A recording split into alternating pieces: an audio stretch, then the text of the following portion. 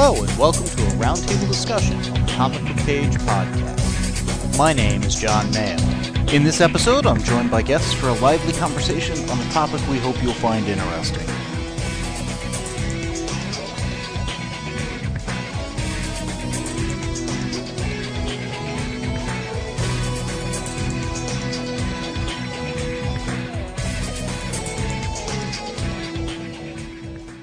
In this roundtable discussion, we're going to do something very different. First, we're going to talk about a movie that, in theory, is still in the theaters if we get this up fast enough. It's a movie that kind of came and went. We're also going to talk about an actual prose novel. I don't think we've ever done that on the Comic Book Page podcast. And we're going to talk about an actual Japanese manga, actually, the English version of a Japanese manga, because, well, I don't read Japanese. And my co-host for this episode, Kay Kellum, does not either. Correct, Kay? Correct, but in this case, I wish very much that I read Japanese because this is a book that started out as a prose novel in Japanese and then as manga in Japanese. And honestly, when I saw the movie trailer, I was interested. Then when I saw the really long movie trailer that was probably almost 2 minutes, I thought, wow, there's enough here to be a book. And when I went looking and I found out it started out life as a Japanese language novel, I thought, oh my God, that's fascinating. I wish I could read the original. We should probably go ahead and tell people what we're going to be talking about. Oh, but that feels like a spoiler. Well, with this episode, we're going to do very little at the beginning that's not spoilerish. Basically, talk people into going and consuming this story in its various formats. And then we're going to jump right into the spoilers. Because really what I want to do here is not only talk about the story and the property, or stories plural, because I think there's really kind of two here to talk about, but also how it's different between the different formats, the novel, the movie, the manga, because each of the different, mediums has a different way of expressing story and different things that come out, and there were some changes in the story between. But what we're going to be talking about is what started out as the novel All You Need Is Kill, or presumably there was a Japanese title for it, but I don't know what that is, so even if I did, I'd mispronounce it. And I am curious how close a translation that is, because in the manga version, there's a line in there that's similar but slightly differently worded, and I wondered, hey, wait, is that the original title? That would make more sense to me. I think the title lost a little in translation from whatever it was to All You Need Is Kill. And I know people are thinking, but there's no movie in theaters named All You Need to Kill. And there's not. No, it's Edge of Tomorrow. And I will admit, when I went to my local bookstore and said, I would like to buy All You Need Is Kill, they gave me a very strange look. And when I said, but Tom Cruise is on the cover of it, they looked at me even stranger and said, do you know what you're talking about? Yes, I do. Part of what I want to discuss is the concept of what is a story, when does it cease being what it was and become something else? Because, again, this is something that started as a Japanese language novel under some title that got translated or mistranslated to All You Need Is Kill as an English novel. It was then done, I believe, next as a Japanese manga. That's been translated and published by Viz as All You Need to Kill. All You Need Is Kill. All You Need Is Kill, which is, again, awkward enough that it had to have lost in translation. Yeah, it's very hard to say, which is why I find it hard to believe it's the perfect translation. I'll put it that way. And then it became the movie Edge of Tomorrow, which you were telling me it sounds like they may consider retitling when it gets to DVD or Blu-ray. I saw a survey that asked people, would you have been more likely to go if it was titled something else, and was asking for possible other titles. And that prompted me to wonder, would I have been more tempted to go to it?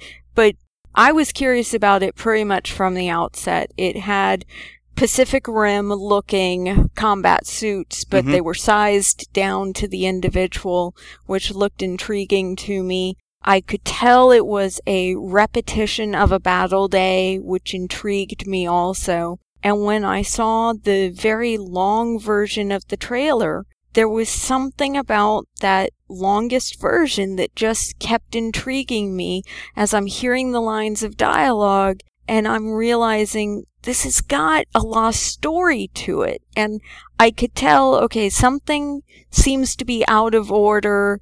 And at that point, I was pretty sure the same day is happening over and over, but I wasn't positive. And everybody keeps doing the whole Groundhog Day comparison. Well, I mean, the basic pitch from the trailer for Edge of Tomorrow, and it's accurate for all the different versions, is essentially you've got a guy who's dumped into combat, never having been in combat before. It's a quasi-futuristic kind of a thing. So like you said, they've got the robot mech suits somewhere between almost like an Iron Man, but more Pacific Rim. It's kind of like what they had, I think, in Aliens with the cargo kind of conveyor, thing. It's clearly bigger than human, but, again, it's combat armor.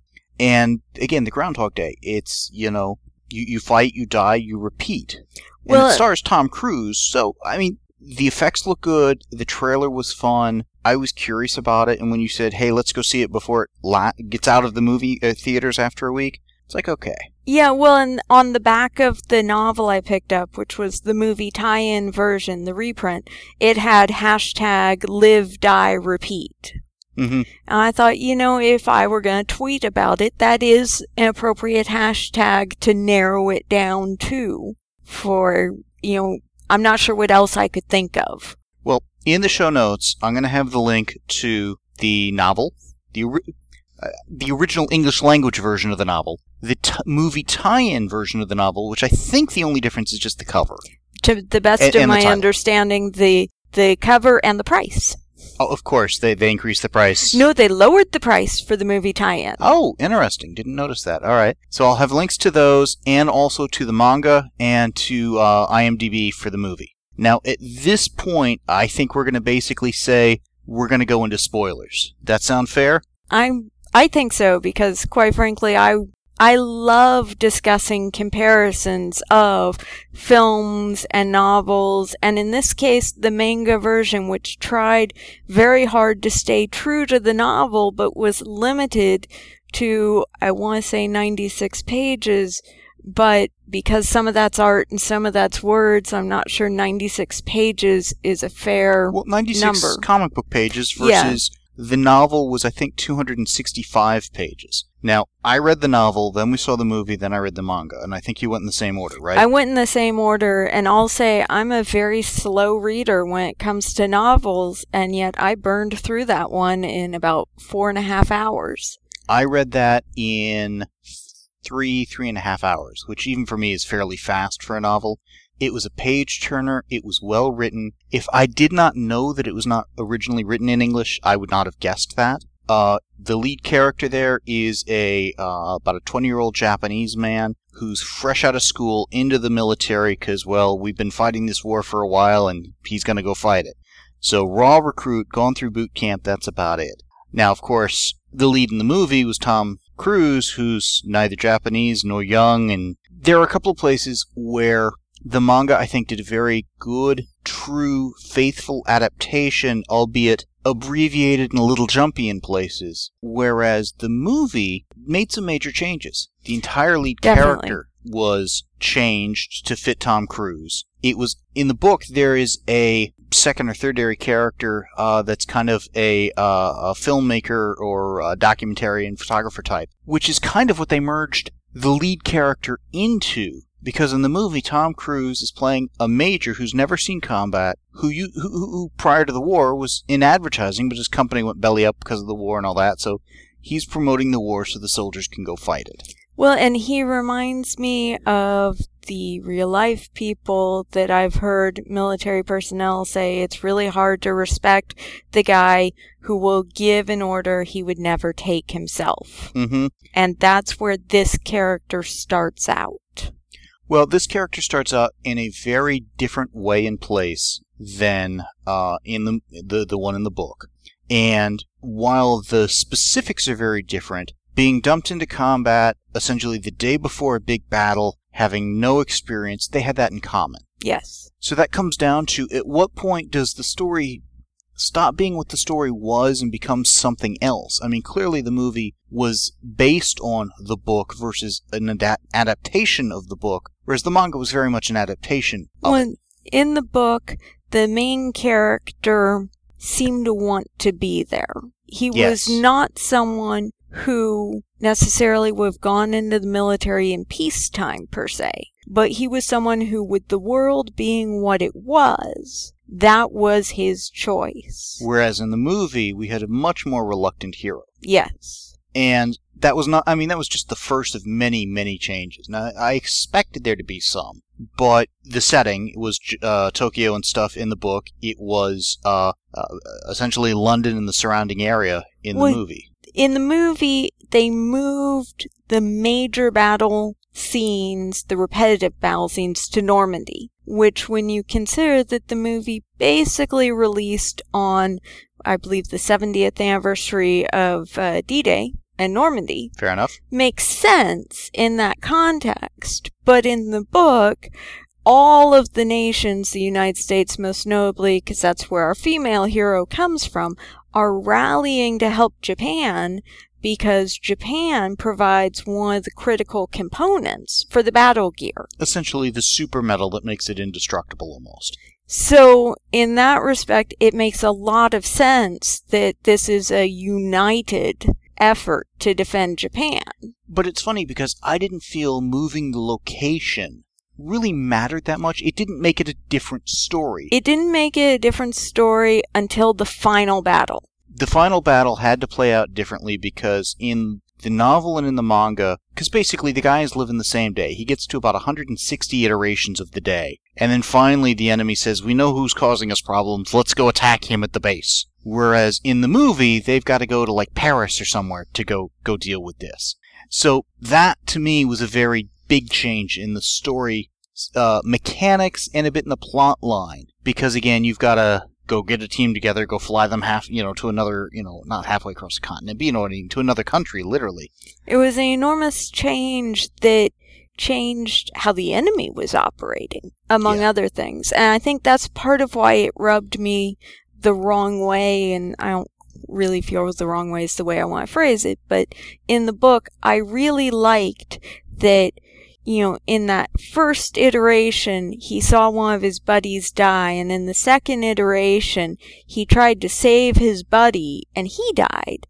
And he realized at the last second, wait, I think they just aimed for me. Well, because what happens, just to get a little more into the specifics, because I think it kind of matters, is he dies that first day and gets kind of soaked in the enemy's blood, tying into their neurology, and apparently they're set up as a hive mind, where when one of their generals, if you will, which is who he had killed, dies, they're able to send a message like 30 hours into the past, reset, try again, making him almost impossible to defeat.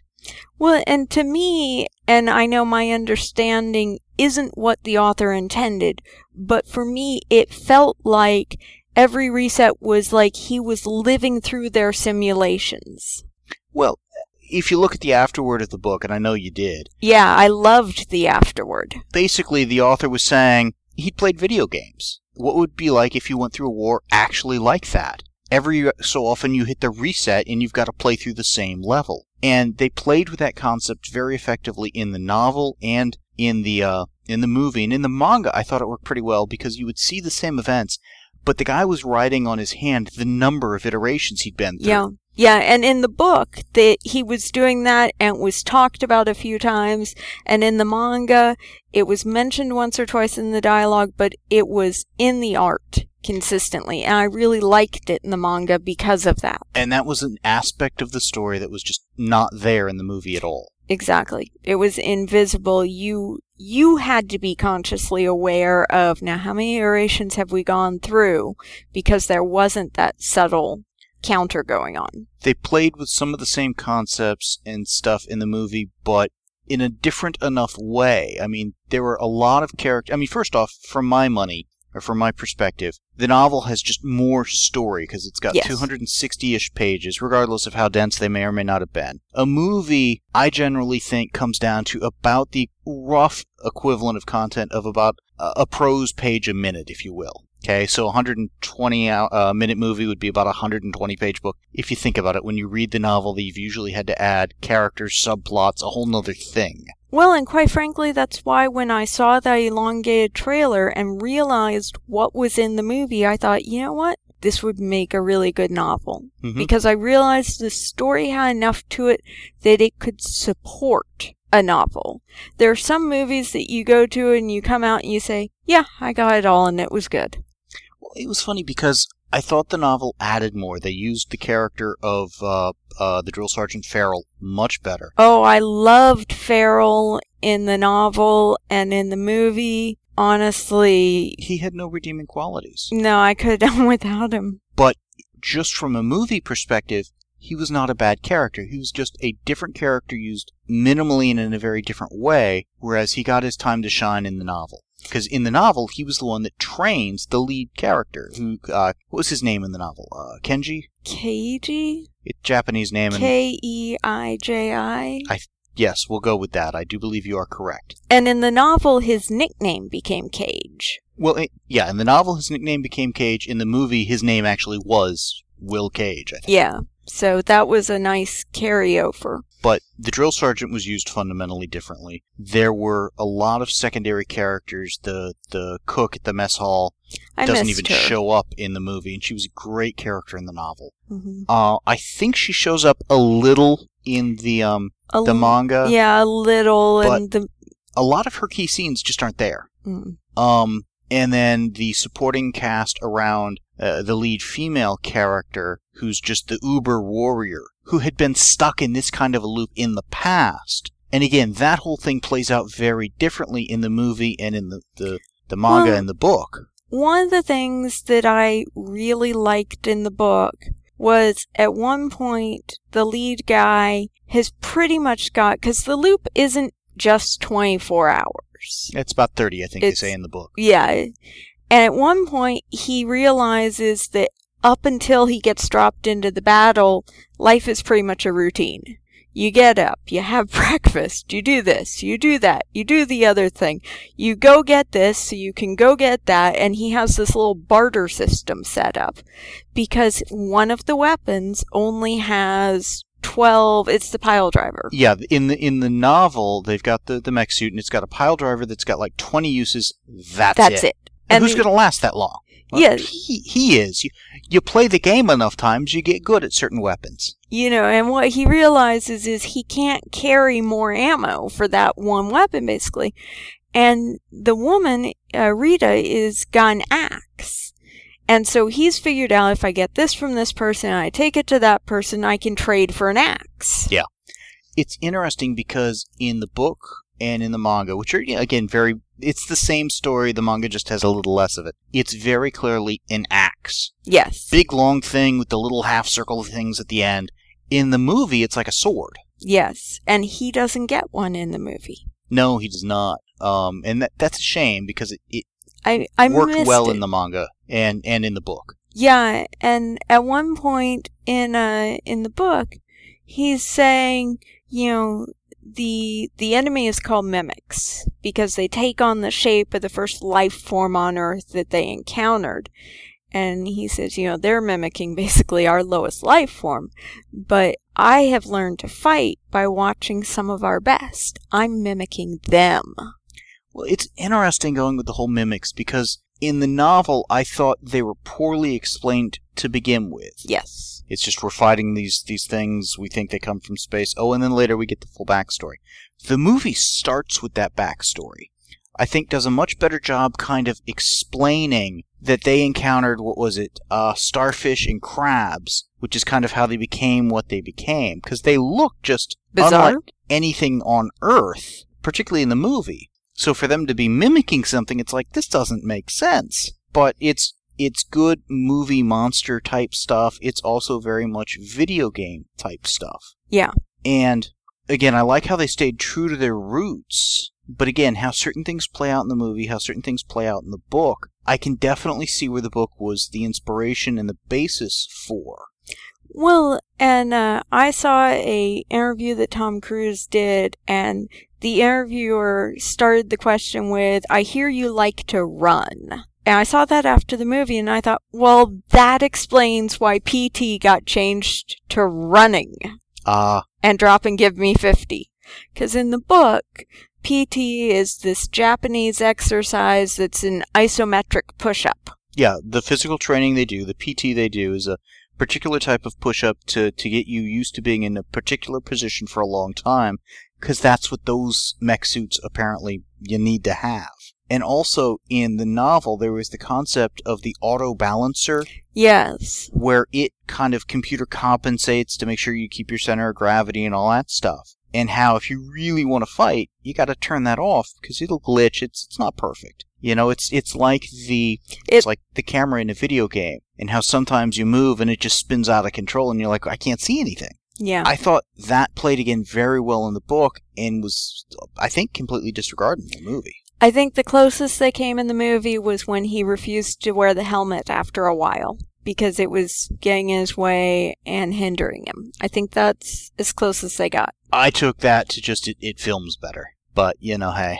It's one of those things that I plowed through the book really fast because it was a page-turner, it was a good read, they set up a lot of things. And then when I saw the movie, you were talking about how the guy had a checklist for his day. Yes. Now, the guy's day, you know, Cage's day in the movie is very different because of how he starts, the position he's in, and a lot of the specifics. He can't do what the other guy was able to because he's just at a different starting point. He's very much behind the 8-ball.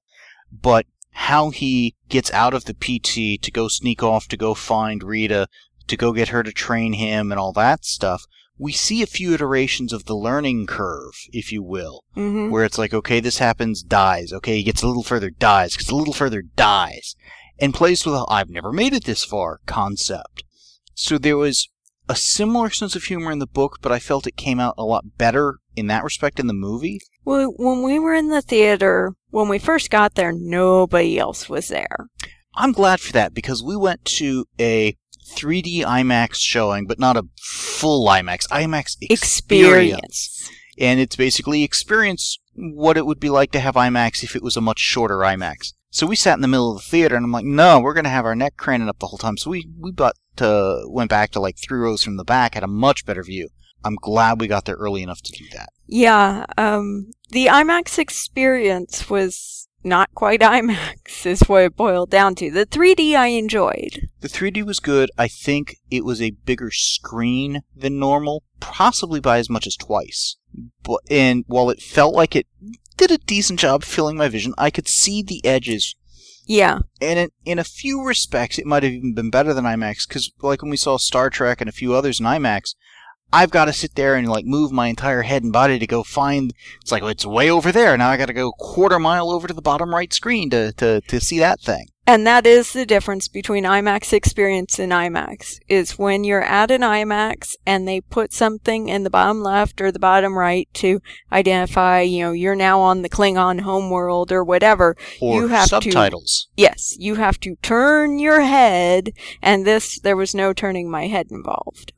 I'll concede that, definitely. Yeah, but it worked reasonably well for that. It was well. One that was worth seeing on the big screen, even though I've got here, now with the new projector I've got here at the house and the 3D and stuff, I mean, I've got full Blu-ray and all that, and I'll pick up the Blu-ray of this. It was a fun movie. Well, but what intrigued me was by the time the movie started, maybe 10 other people had filed into the theater. I was surprised how many other people showed up. 10 to 18, somewhere in there. Yeah, and this was 7 p.m. on Wednesday? 7 p.m. on a Wednesday, the week of opening? Yeah. Now, I stress that because yeah. I think it was the week of opening. This is a movie, and part of why I wanted to do the episode now is it's pretty much come and gone from the theaters. Yeah. It was in and out. I think they marketed it poorly, and I think Tom Cruise isn't as popular as he once was. Even when we were going in, the person taking the ticket said the only Tom Cruise movie worth seeing was Top Gun. The teenager taking our ticket. Yes, the young little tiny teenager who was probably born... isn't old enough to have, Yes. No Top Gun. Anyways. Yes. I get Tom Cruise is not as popular as he once was, but having seen enough interviews with him, behind the scenes of different movies on the DVDs he's done and such, I can see exactly what about the book intrigued him and made him say, I want to do this.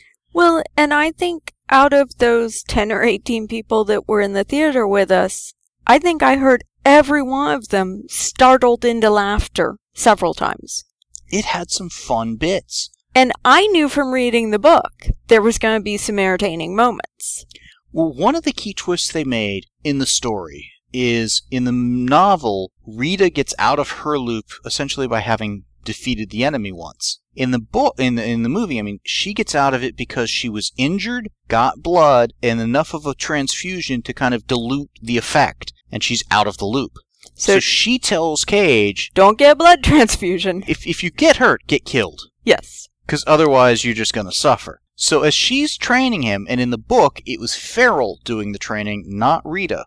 Anytime he's going up against these, mechanized, big swirly, saw blades of doom or whatever, he gets, smacked up against the wall. It's like, I think I broke my back. She pulls out a gun. Bam! Next. And he's getting really tired of this, because then he wakes back up, fresh at the thing, about to go into the whole, you've been shanghaied into the war, essentially. Well, and at one point, it's like, she's saying, you look injured. No, I'm fine. I'm fine.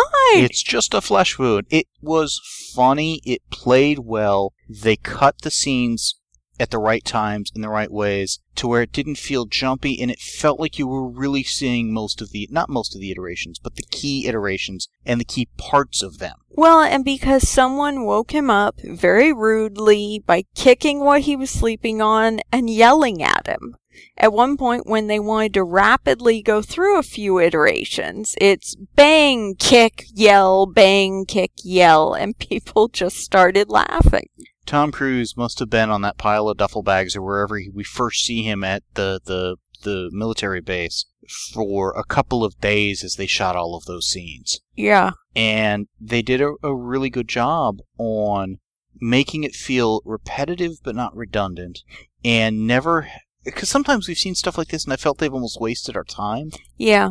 Now, the one movie I think did that kind of a time sequence thing just brilliantly was Looper. Where at one point they kind of cycle through an entire timeline, and at first I'm like, what just happened? But then at the end they piece everything together and, oh, got it, boom, brilliant. With this, I never got lost. I always could tell what was going on. We were following his adventure very well. And we got to see him go from a complete, I don't want to be here, I shouldn't be here, to I'm here, I'm dealing with it, and I'm now a military veteran, because he spent more time in the war than probably anybody. Yeah. And in the book, they jump between his perspective for a lot, Farrell's for a bit, Rita's for quite a bit. And in the movie, of course, it's all got to stay focused on him, as it should.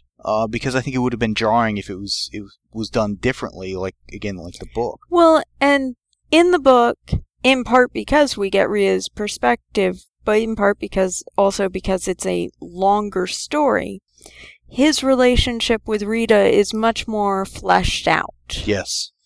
And I think people who go to the movie might feel that the movie forced a happily ever after onto the story or onto their relationship, not knowing that the book had that throughout. The book had that throughout, but I definitely think the movie put a Hollywood ending on it. Yes. And put a very different spin on the end. Because and again, major spoilers here, in the novel, she's dead. He's had to kill her to get out of the loop, to win, do all that stuff. He's a military hero.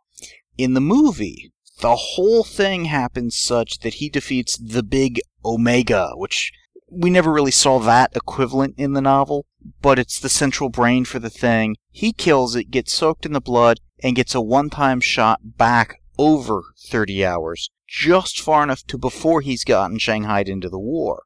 And of course, since they've defeated the Omega, the war's over. So he's literally never been in combat as far as everyone else is concerned. He's still the major, he's never met her, etc. He's never been in the doghouse. He gets to meet her on completely different terms. And the movie, I thought, ended actually at pretty much the right point if you're going to go with that ending. And I don't know if they necessarily should have, but it worked. Where he first meets her, or she meets him for the first time, and he meets her for the last time. Yes and no. I mean, I loved how it ended. I just am torn about whether or not I wished for one more line of dialogue. I can see that. What I would have liked after that, he had gone to meet at the beginning of his day at the movie. at the start of the movie to meet the big general or whatever, the admiral, whatever, the guy in charge of the war, who basically says, you're going to go film this. He says no, and he says, well, I'm arresting you. You're not going to go fight it. He doesn't just say no. He tries to blackmail the guy. I think the guy had it coming. The guy was a jerk. The guy was a jerk, but blackmailing a senior officer is bound to get you some nasty repercussions. Being basically told by somebody who's ahead of another military organization than yours, I'm sending you to the front line. Good luck. I'd be a little upset too. Yeah. But at the end, Cage could basically say, I know exactly what you would have done. You would have sent me to the wolves. I think he should have destroyed the guy.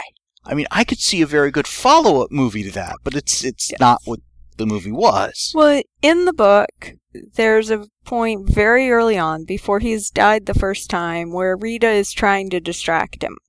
And I understand the point of the conversation. I'm just not always sure I like what the conversation was about. But she asks him, is the green tea included with the meal? Again, based in Japan, she's a foreigner. It's like, I've always heard at the end of the meal you get green tea. Is that included, or do you have to pay for that?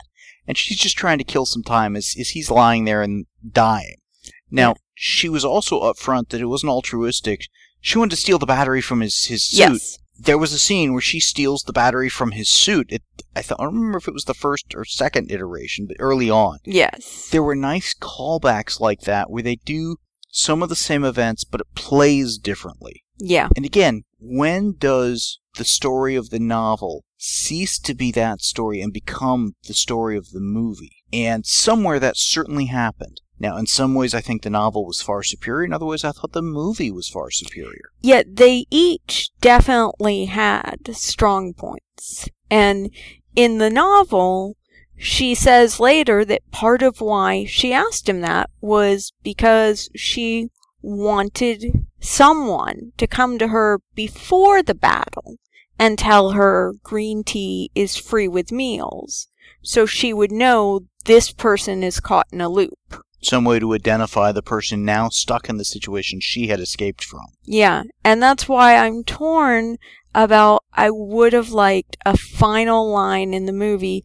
of him saying, I know your middle name is Rose. Some way for... Which was the equivalent kind of a secret there, yeah. Yeah. I think it would have been fun if instead of that line of dialogue, he had pulled out a rose. Yes. Because that would have been the romantic gesture. It would have been all of this. It would have been great. The manga, 96 pages of sequential art, I think was a faithful adaptation. But because it had limited space, it felt a little rushed in places. It felt a little abrupt in places. They obviously had to cut some stuff out. Again, that makes sense. I would like to have seen that creative team have had the time, the freedom to actually do the full adaptation. I think they're doing a volume 2, and I'm curious what that will be. Well, it's interesting because this volume here covers the whole story. Yeah, which is part of why I'm curious. And I don't know that I would have done a volume 2 so much as a multi-volume unabridged. Well, for me, and going back to I don't normally read graphic novels or comic books, either he didn't kill the antenna very blatantly when Rita was being attacked at the end of the first iteration, or I missed it.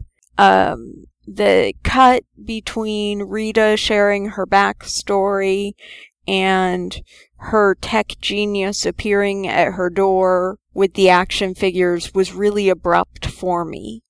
And they were things that I knew from the novel, so I knew what was happening.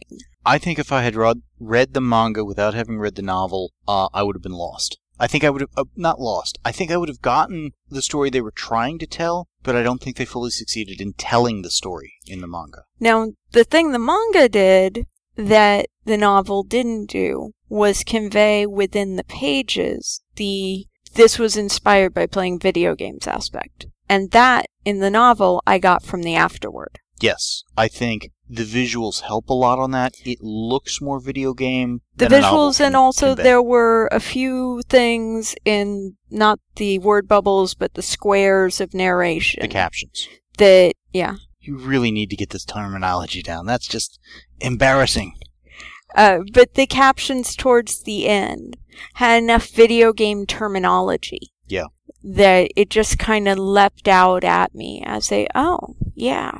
And because I knew, again, what I was encountering. I was like, yeah, I get this. It was good. I was surprised because after seeing the movie, it's like, I should pick this up. It's published by, I thought it was Viz, but here I've got a Japanese company name on it. It may be that Viz has done a re-release of this, but I couldn't get the Viz version through DCBS. They couldn't get it through Diamond. And this is, published by Viz Media. It's Haikasoru. Hikasuru, maybe. And for something that's based on a novel, this is a missed opportunity for Viz. They could have put another cover on it, made it look like Edge of Tomorrow, possibly even, at least this is what it's based on, if not actually use the title. It just seemed like a little bit of a missed opportunity for them. I'm curious to see how that sells. It came out just a month or two back, I believe. Well, and Feral is used very well in the manga, just like in the novel, and had some good stuff about the samurai in both the novel and the manga. And I think that's part of why I really enjoyed the graphic novel. Yeah. I'm glad I read the graphic novel. If I had to skip one of the 3 versions I'd gotten, though, yeah, that was the most skippable, unfortunately. Yeah. And I'm curious how the original Japanese language version plays out, both of the novel and of the manga. And frankly, I'm kind of curious how the Japanese translation of the movie plays. Because, somebody else's voice coming out of Tom Cruise, do they rename the character? What do they do? There are a lot of possibilities. And, it goes back to, for me, if I was in a Japanese audience being told I'm watching an American movie based on a Japanese novel that's now set in Normandy, that would feel odd to me. Yeah. There were a lot of things where, again, they made some creative decisions in making the movie, and a lot of them, I think, kind of was making a Hollywoodish version of it. There's certain things that you've got to tweak the way the suits look to actually do them on screen. I get that. I didn't have any problem with that. They seemed a little unarmored, surprisingly, though, in the movie. Yeah, especially one guy seemed very exposed. Yes. But yeah, all of them seemed very vulnerable. They had no spare batteries, but since the batteries seemed to be stored on their backs, not sure how they would have put a spare battery on, even if they'd had one. Yeah. But, even saying how impractical the suits were, they looked pretty darn good on camera. They looked amazingly good on camera. I'm curious how much training they had to do to essentially walk in stilt suits. How many they built. Part of why I want to get the Blu-rays for the behind-the-scenes making of. Because some of this was clearly green screen type stuff. Some of it was clearly not. Yeah. And it was... Well, and there was some really good, I almost want to say psychology of war stuff in there. There was a good understanding, especially from Rita, who is played by Emily Blunt, from her character of, I'm a soldier. This is why I'm here. This is what I do. I don't take the easy way out. I don't sit here and have my coffee with 3 sugars because if I walk out that door, I'm going to get killed. The coffee played out very differently in the movie than the book. Yes. In the movie, they're at a farmhouse. He's getting her coffee with the sugars because he's never made it past that point in their adventures with her alive. Yeah. It's like, she's going to die. I don't want her to die, all that kind of stuff. Whereas in the novel and in the manga, I'm not even sure it's in the manga. In the novel... It's in the manga. Okay. The coffee is a rarity. She's the big elite American super soldier, so of course she's able to get some of the last coffee on Earth. And there's, again, the romantic aspects. Mm-hmm. It's a clear, in the movie, homage to what was in the novel. And in fact, in the manga, they went a step further, because in both the novel and the manga, the tech assistant had been asked to give him her key after the final battle to her quarters. And he realizes that after he's killed her and the court-martial has decided, oh no, you weren't actually guilty of anything, you aren't responsible, and he's given this key, he finds he's inherited, basically, her team, her rank, her position, her everything. Yeah. And he gets to her quarters, discovering he's inherited that too. And as he walks in, he discovers in the manga that she had even left her coffee maker on a timer set to make him coffee when he arrived. Like she knew this would happen, and he doesn't know how. In the book, she clearly did. She had realized, because in the book... Well, in the book, the coffee had gone bad. You're right. But in the book, she knew one of them would die, and she thought it would be her. The mimics, though, work differently in the book than in the movie. Yes. In the book, you had the antenna, or you had... I forget exactly how it worked. It was basically the one you killed who would send the signal back. You've got to kill everyone else in the network, and then you can go forward or whatever. Mm-hmm. Whereas it's just the one you've got to go kill or whatever. Yeah, and in the movie, the mimics wanted his blood back, which was an interesting... I don't think they wanted it back. I think they just wanted to drain it. I think they knew it was his blood that worked that way. But there was also they could send him visions, they could do other things. Some of this, I think, was just to move the plot forward, to give them we've been faked out, and a few things like that, which I didn't think they needed in the novel. The novel, to me, the real turning point was when the aliens attack the base. Yes. Here the guy is, every day he's woken up for the last 160 or so, 150 whatever days. And it's been the same. It's been the same. Everybody's sticking to script, they're following the motions, they're hitting their marks. And then one day he wakes up and the enemy has decided, no, we're attacking, and throws everything into chaos. Well, and in the movie, they actually had a nice callback to the everything's the same when two of the guys come looking for him. Two of the guys of J Unit or J Squad or whatever it was do J that. Squad. I thought that was a callback also to the scene in the mess hall. It was. Where he seems like a rookie, yet he really knows how to fight, and he's toying with these guys. And the more seasoned veterans of combat can pick that up, and the others are just clueless. It's fun how seeing the same story elements get remixed and become something new yet the same. The same and different at the same time. It's again, when does that story cease to be what it was and became what it became in the movie? And is the movie the same story as the novel? And on one level it is, on another level it very much is not. Well, in the movie, the mimics never seemed to be hunting Cage. They were playing with him with the visions. I disagree. When he takes the time in the bar in London. But he's not aware of it. He's not aware of it, but they were clearly coming after him. But he's never conscious of it. And in the book, he figures it out. Yes. Again, there were some differences. Yeah. And I liked the growing awareness and the figuring things out in the book. And the piecing it all together and learning through each iteration. But that's where the lead character was, I think, a little smarter and a lot more likable in the book than in the movie. And in the movie, some of the things had to change for the character just because Tom Cruise was the lead. Now, you had suggested at one point that the guy from Arrow, Stephen Amell would have been a good choice. And I think he would have nailed it. I think if they had kept Farrell the way he was in the novel, as someone who trained Cage and whose respect Cage earned, iteration after iteration, put Tom Cruise into that role of Farrell, not the Farrell we saw on screen. And Stephen Amell, who on Arrow has proven that he can do those island scenes where he looks 5 years younger and he doesn't look as in shape, etc., and have him start out that way at the beginning.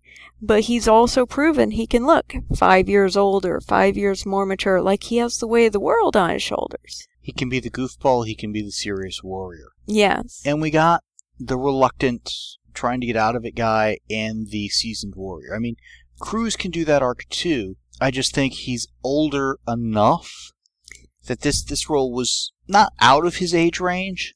He was pushing it. And it played differently because he was old enough to be a major and stuff versus seeing a young Tom Cruise or, better yet, a Stephen Amell or some other actors in the role. Yeah. That was one of... the thing that got me in terms of choices for actors and stuff like that was I thought some of the best characters were bit players in the book that were just completely not in the movie. Mm-hmm. And, again, the cook at the base commissary, the assistant for Rita, the tech assistant.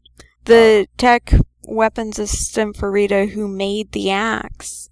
And when Cage comes asking for one, And she says, basically, you're not the first one to come asking. That would have been such a great Yeah. thing in the movie, too. It would have been easy enough to do. Yeah. And, again, I think there were a couple of roles, a couple of possibilities. You just didn't have time in a 2-hour movie. Yeah. So, this is one where seeing it in the different formats was a lot of fun. I'm looking forward to getting, like I said, the Blu-ray, rewatching it there, seeing the behind the scenes, seeing if they kind of maybe have deleted scenes. Did they try to do some of what they didn't get into the final version? Did they not? You know, how hard was it to do some of the mech scenes and some of the footage? Definitely. How many retakes did they have to do? I mean, it was a technically impressive movie. I think a technically challenging movie. But again, from what I know of Tom Cruise, the filmmaker and the actor, I can definitely see how he would spend an evening reading the book saying, yeah, we're doing this. This is fun. Well, I really think Emily Blunt did a good job with Rita. I think so. I think there are others who could have done as well or better, maybe. She was not as likable in the movie as I think she was in the novel. I don't think they gave the characters much material, though. Well, and I think the fact she kept shooting Cage and killing him.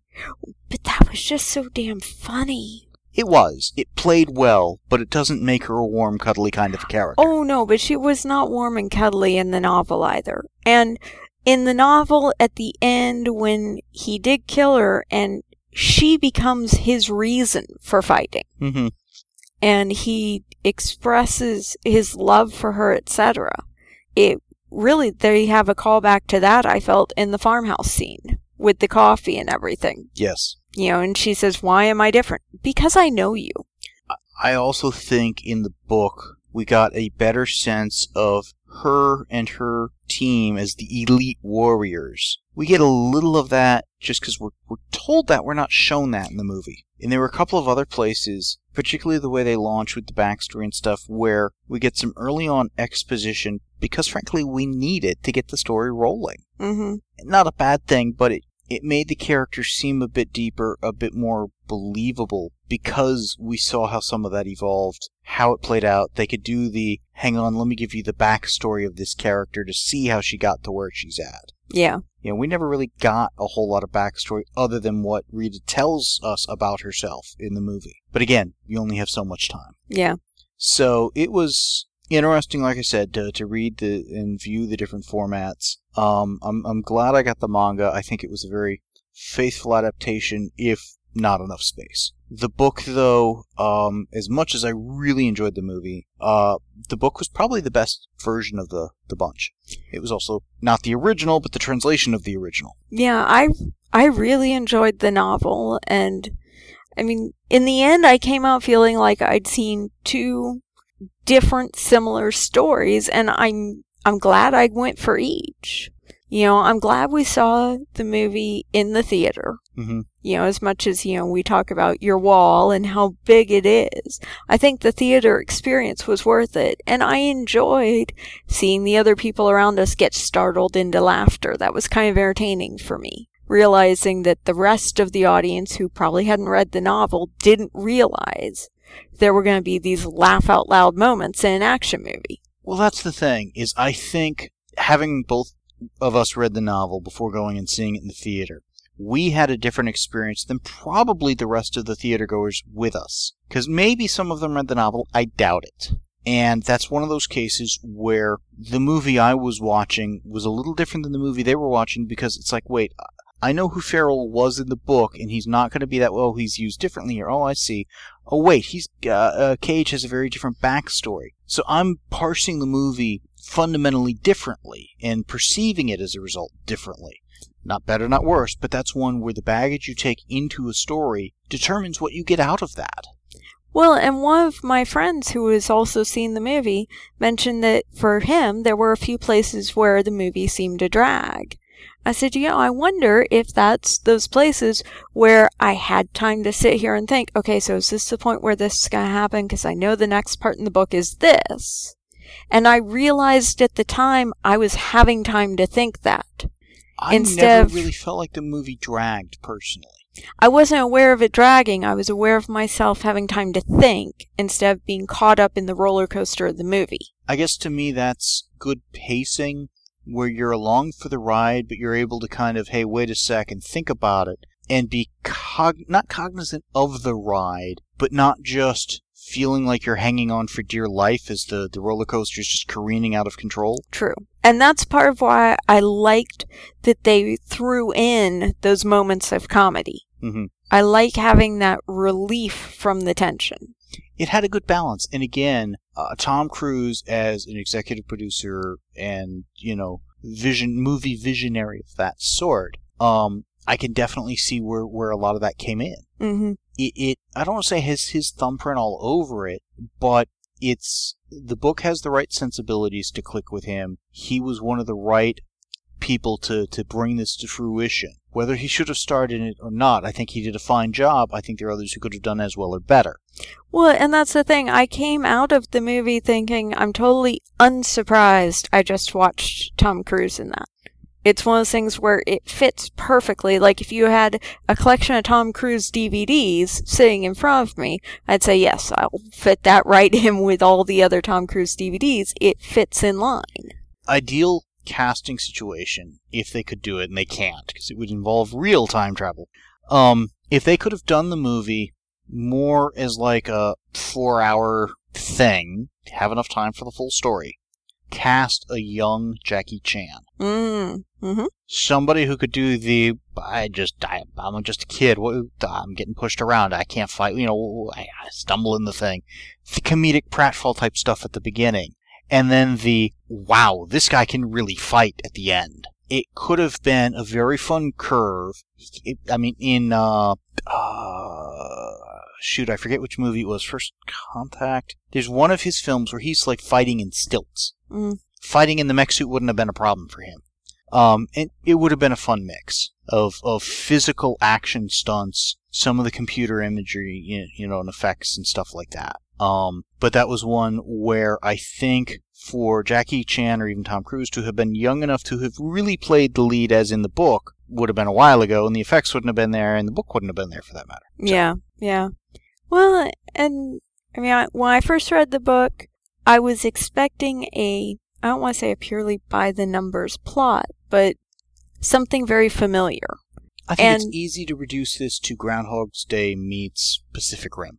I think it's unfair and not accurate. That's what I was going to say. In the end, I felt like I got a lot more than I expected. It wasn't just your typical war movie. It wasn't just your typical time being relived movie. It had so much more than I went expecting. And that's part of why I want other people to check it out and enjoy it. I think it's a real shame that the movie seems to have come and gone in the theaters so quickly. Yeah. And, well, when I first saw the box office returns for Thursday night, and they said how low it was, and then Friday, they were reporting on the matinee results because they were so low. Matinee results don't normally get reported. That's why I started worrying. I'm curious how this will do on Blu-ray and DVD and such, and if it's something that gets more of its sales and life there. And it's doing well internationally. And it started internationally and then came to the U.S. a week later. Well, what's interesting is it was crushed by, what was the Disney movie? Maleficent, and then The Fault of Our Stars. Fault of Our Stars is the one that crushed it, I think. Yeah. That was in like 10 times as many theaters as Edge of Tomorrow. Now, there's also Maleficent out, like you said. X-Men is still out. There are a lot of things in the theaters. X-Men, which hit theaters a month before it, I believe, give or take. 3 weeks, 4 weeks before it, and still in the theaters. And the fact that by the time it had been in the theaters 48 hours, I was already hearing it might not still be in theaters next week. Which is why we saw the Wednesday showing. Yeah. Yeah, I'm glad we did. It was fun, but it was also, $31? Because it was $15.50 for the 3D IMAX experience. So not cheap, but I'm going to pay less than that when I get the Blu-ray, which is funny. Which is part of why I wait for the Blu-rays. Yeah. Or the DVDs or whatever. Anything else we want to say, or is that a lot of it? I mean, to me, it's something that I think more people should check out. I think it's fun to be able to experience a story in multiple formats. even if you don't read novels, it's a quick read, it's a fun read, it's a great read. Well, and I think the characters in the novel were wonderfully done. I think that several of the characters were better for me in the novel than in the movie. The universe seemed more fleshed out. It did. The characters in the base, all that stuff, I felt like I got to know a lot better in the novel. And some of the things that the movie hinted at or seemed to take for granted, the novel made make sense. The movie, however, had the better action, made the mech suits a lot more tangible, believable. Again, each different format has its own strengths and weaknesses. Yeah. The combination of them, a lot of fun. Seeing where the stories are the same and different. The characters had to get changed and still kind of be who they were, even if the Tom Cruise character is very different than the one in the book, but they're also identifiably the same on some levels. So again, where do you draw the line of is it the same story, is it not? To me, that's just, it's fascinating. It's fun. I definitely think people should check it out. The manga is $14.99. It's 96 pages. I think you're better off getting the novel at half the price. Yeah. You get the full story. It was a good manga. It just it didn't have the space it needed. Yeah. Well, and I mean, I would definitely recommend both the novel and the movie. If you enjoyed Pacific Rim, I think you'll enjoy the movie. Yeah. If you like the concept. And it's not actual time travel. He's getting the memories from the future. So, arguably, it's semantics at that point, too. Yeah.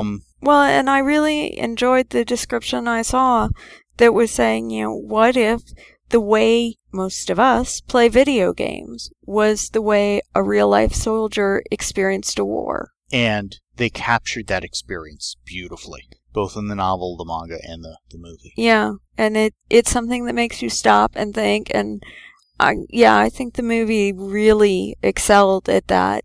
Especially, I know a lot of gamers who've, at least mentally, if not physically, mapped out, here's what you have to do where, and here's how things are laid out, and they did that beautifully in the movie. I've got a coworker who's a big gamer, and I think he would just love this film for that very reason. It's I haven't gotten this far, oh wait, I have, I know how to do this, I gotta do this, that, boom, oh now what?